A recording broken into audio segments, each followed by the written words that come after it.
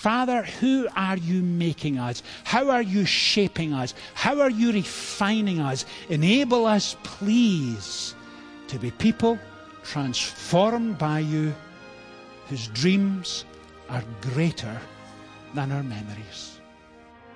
Welcome to First and Foremost, a weekly broadcast of First Presbyterian Church in the heart of downtown Greenville.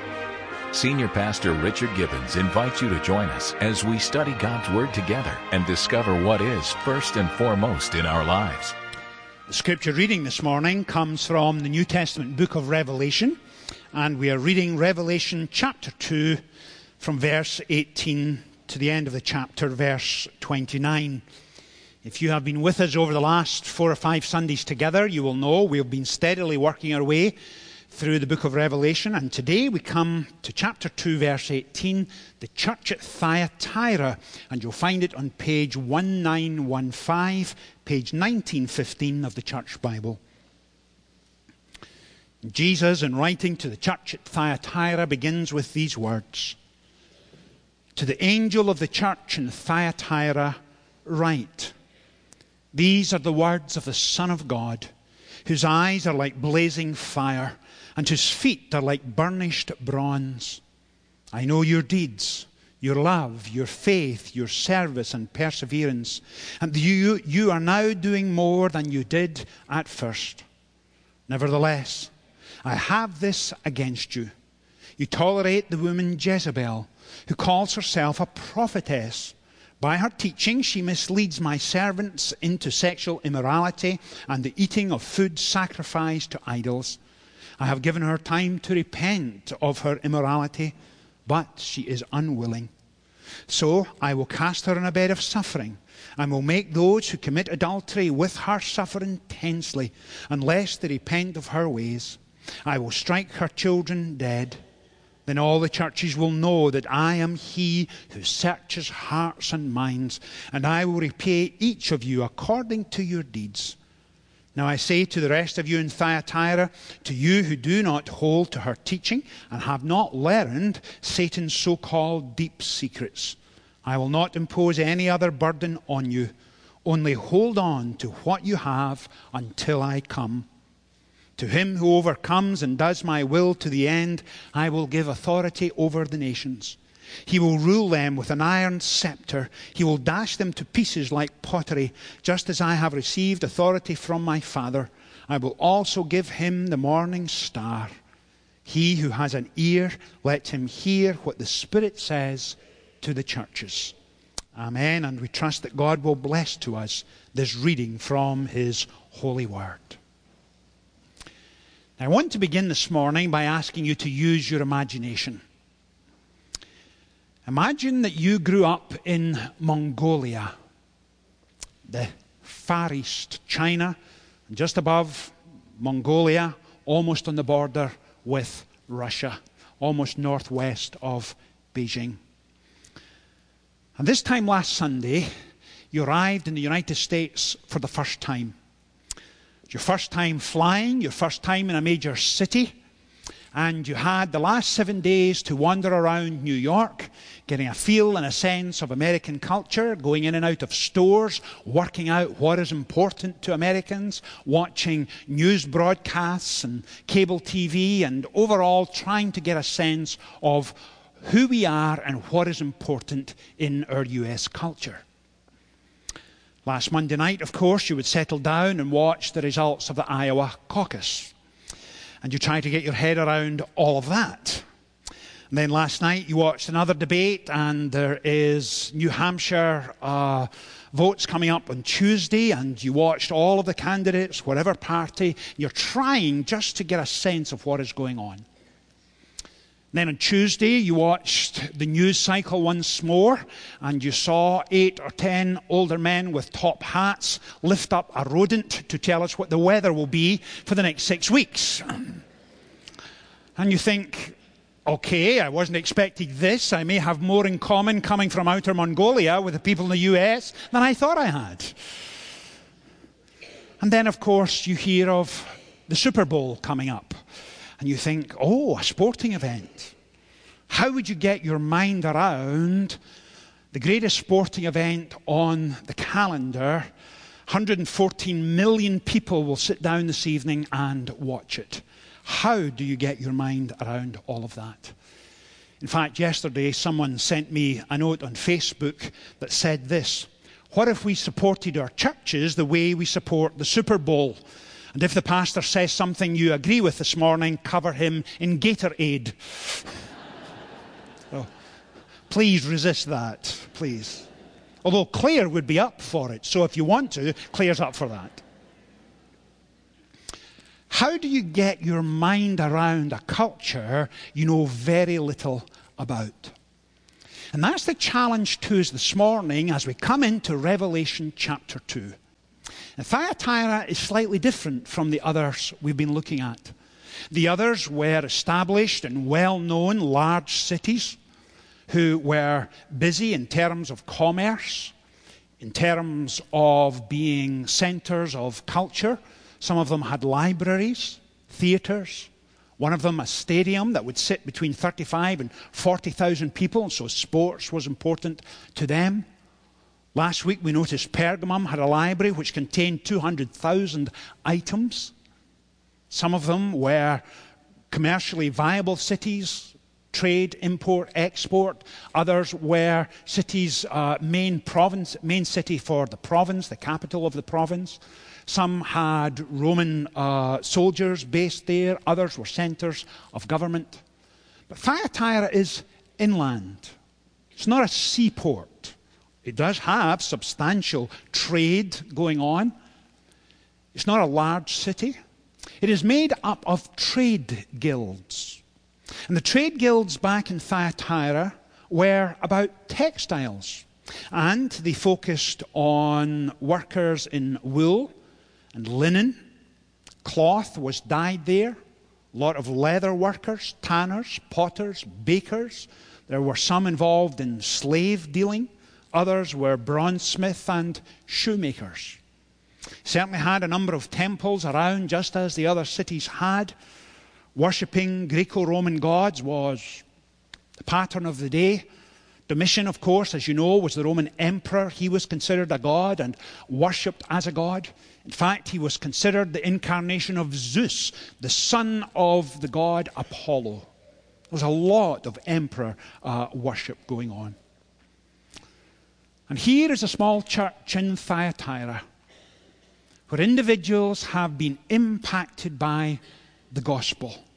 Their lives utterly transformed. And they have begun to understand what it means to have intimacy with the living God. Lives have been changed. They have a desire for prayer. And worship is now meaningful. Their moral lives and their ethics have changed and changed dramatically.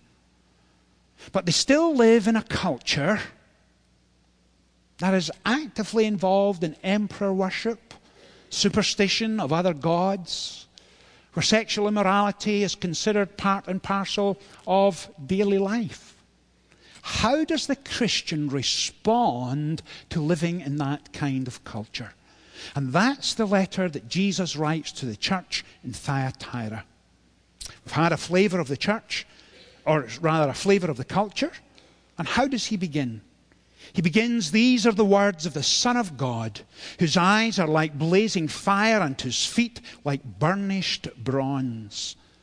And what he's saying there is this, that previously, before you came to know me, before your heart was transformed, before the Holy Spirit coming to indwell you, before prayer was a living reality and a worship something you longed for, before all of that, you worshipped Zeus and Apollo and the Emperor Domitian.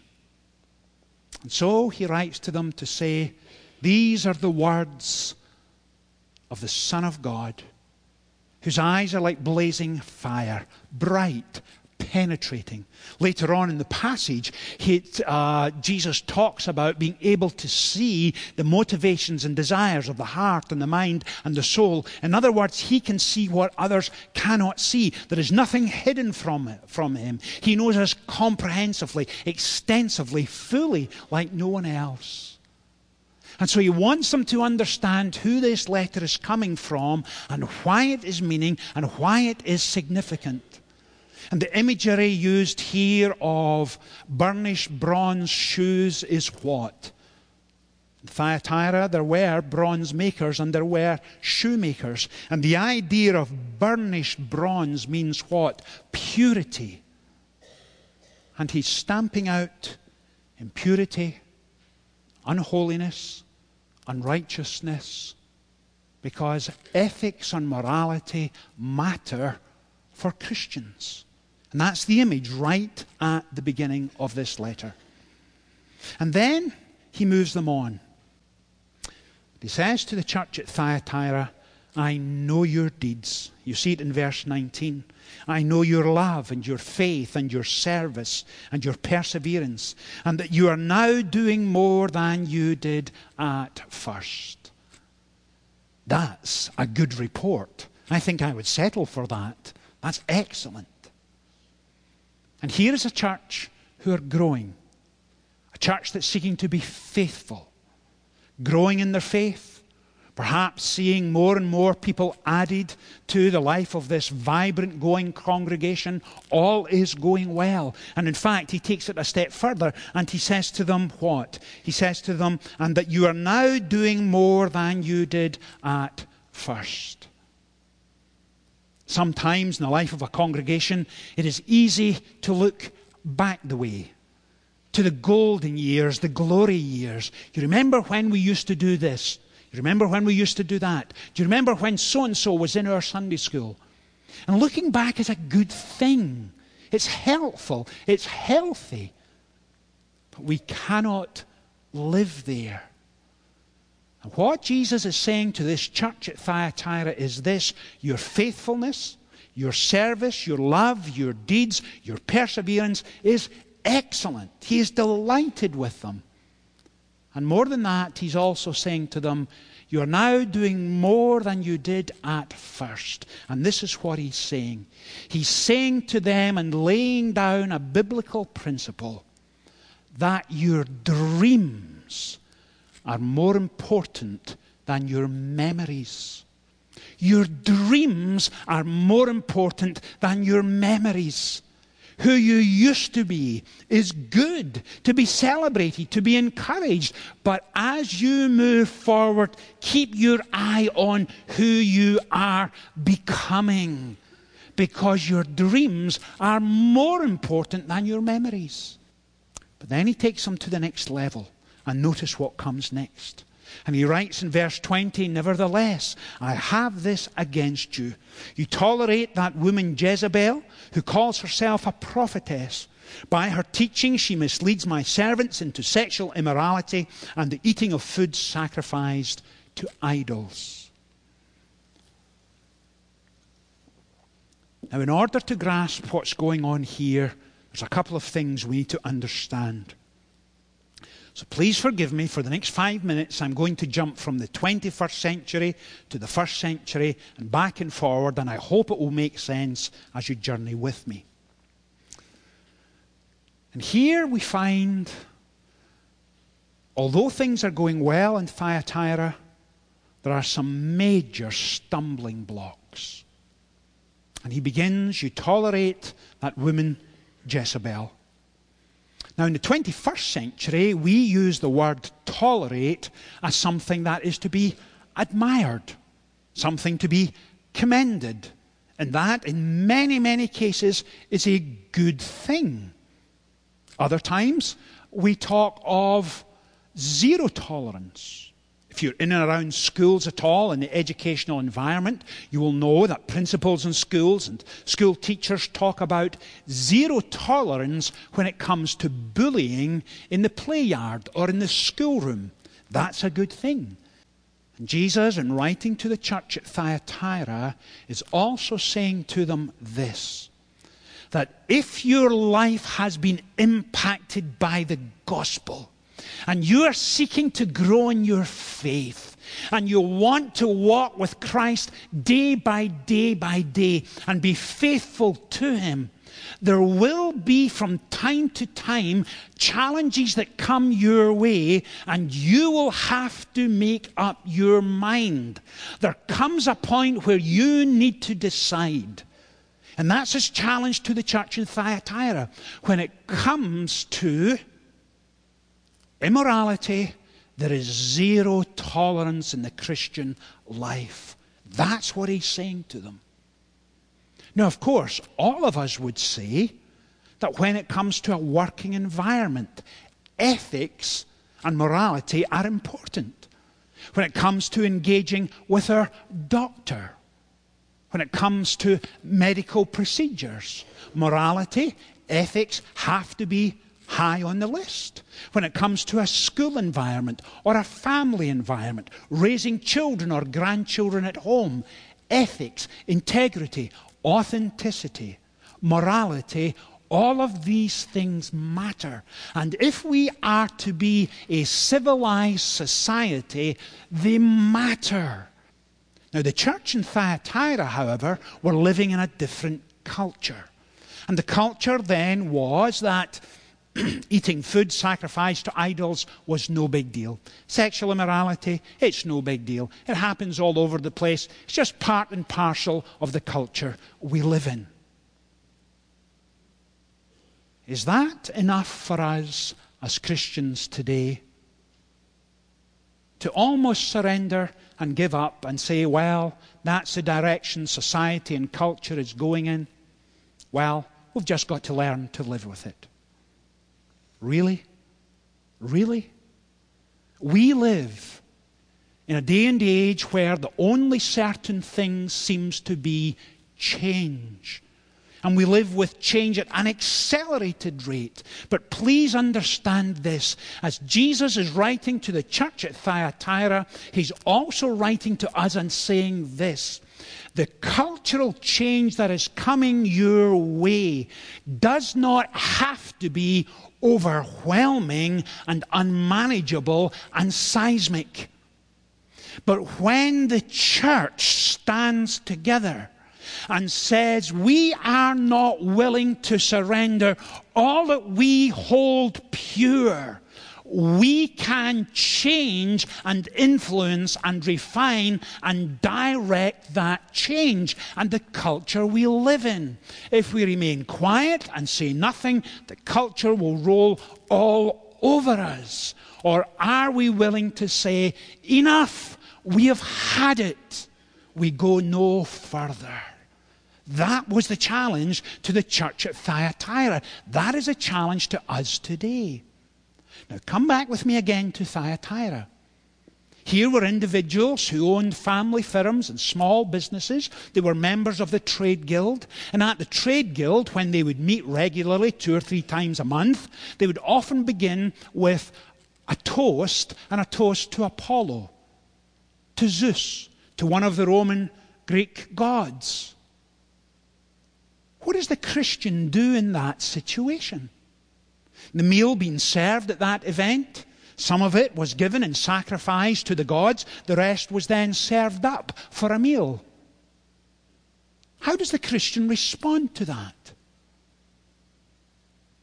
How does the Christian respond today when we find ourselves in a situation where sexual morality is being ridiculed, resented, rejected, and then redefined? And the Scripture says no. Sexuality is given to us by God as one of His great gifts. And it is to be confined and restricted intentionally and deliberately to a union of one man, one woman within the bonds of holy matrimony. That's where it takes place. That's where it's enjoyed in all of its fullness. And it's one of His great gifts. And it's considered sacred. But we live in a day and age who reject it, Christian morality, They seek to resent it, to ridicule it, and then redefine it. Do we simply sit back and say, well, that's just the way it is? No. We take a stand on it, and we take a stand firmly on it. Now, you may be sitting there this morning saying, Richard, I'm with you, I agree, but hold on a second. Richard, I have no desire for us as a church who are always protesting against something, coming off as narrow-minded, coming off on the wrong side of history. Richard, please don't force us down that avenue. Well, that's not my desire and is never my desire. And I would never caricature Christian sexual ethics in that manner. Because not only are we to take a stand against, but we have also to model what we are for. And as Christian people, our job is to show marriage in all of its authenticity and credibility. We have to model it for children and teenagers growing up. We have to model it for our next door neighbour, the people in our office, for our community and our town and our state and our nation, and say that's where you find real fulfillment in genuine, lifelong relationship. It's about commitment, not convenience. Agreed? Amen. It's not convenience, it's commitment, and it's lifelong. We model that. It doesn't mean we'll always get it right. Neither does it mean we'll never be mistaken. But that's where we go. We aim for the best. Having said that, what else is Jesus challenging this church at Thyatira to be like? The lady he talks about, Jezebel, was in the Old Testament married to Ahab, the king. She was not a nice lady. In fact, she wasn't a lady at all. She was malicious and vicious, responsible for the death of who knows hundreds of prophets. She was involved in Baal worship. She was tyrannical and just an out-and-out bad person. And here is Jesus saying similar things arrive in the church at Thyatira. And he's saying, stop it. If you have been impacted by the gospel and have been touched by the grace of God, you are called to live a life of holiness and purity and fidelity in marriage. And that's what we stand for. Now, if, to go back and use my original illustration, person from outer Mongolia, north of China, came to First Presbyterian this morning, what would we want them to take away? How would they understand the Christian culture? What is important to us? What is a priority for us? And it would be this: that our dreams are greater than our memories. Yesterday we met, for most of the day, elders, deacons, board of directors, and our foundation. And we focused on our new strategic plan. And we asked ourselves again, what are we for and how do we model what we're against? And it was this: as a church, we will consistently seek to be a place of welcome on a Sunday morning. A place where folks can come and be comfortable. A place where folks can engage with the living God. A place where hearts and minds and souls can be transformed and renewed. A place that is life-giving and life-affirming. A place where we seek spiritual excellence to equip the heart and mind and soul in order to live for Christ day by day. And if that means challenging society and challenging culture, that's what it means. We do it with grace and love and concern, never strident or aggressive or in a demanding way, but we stand for the things of the gospel. It's life-giving, it's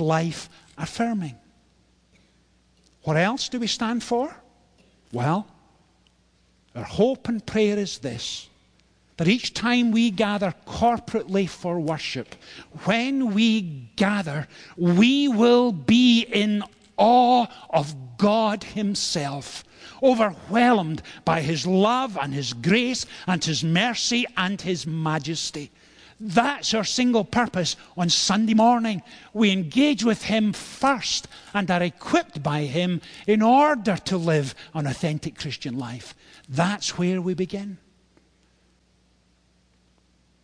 And in addition to all of that, we believe this. When we gather on Sunday morning and open up God's Word and he speaks to us and comforts us, strengthens us, sometimes challenges us, that is where we find our significance. Let me say it again. That is where we find our significance. That's where our dignity comes from. That's where purpose and meaning at the heart of the Christian is utterly fulfilled right there in the pages of his Word. We don't find it anywhere else, but we find it in him. Why? Because that's discipleship on the edge. That's a people whose dreams are more important than their memories. That's who we're about. And if someone did come into First Presbyterian this morning as a total stranger, that's what we would hope they would take away. Now, over the next couple of weeks, as we get further and further and further into Revelation, that is our prayer. Father, who are you making us? How are you shaping us? How are you refining us? Enable us, please, to be people transformed by you, whose dreams are greater than our memories. Let's pray together. Father, thank you for this incredible portion of Scripture. Father, thank you that it brings to us great comfort, that you love us with an everlasting, eternal love, that you nourish and cultivate within us spiritual excellence, that you enable us to engage in a Christ-like fashion society and culture around us. Father, enable us, please, in the months and years ahead to shape and fashion that culture in a Christ-like manner. Father, grant each of us as we leave this morning, grant us to take away that biblical principle that our dreams are greater than our memories.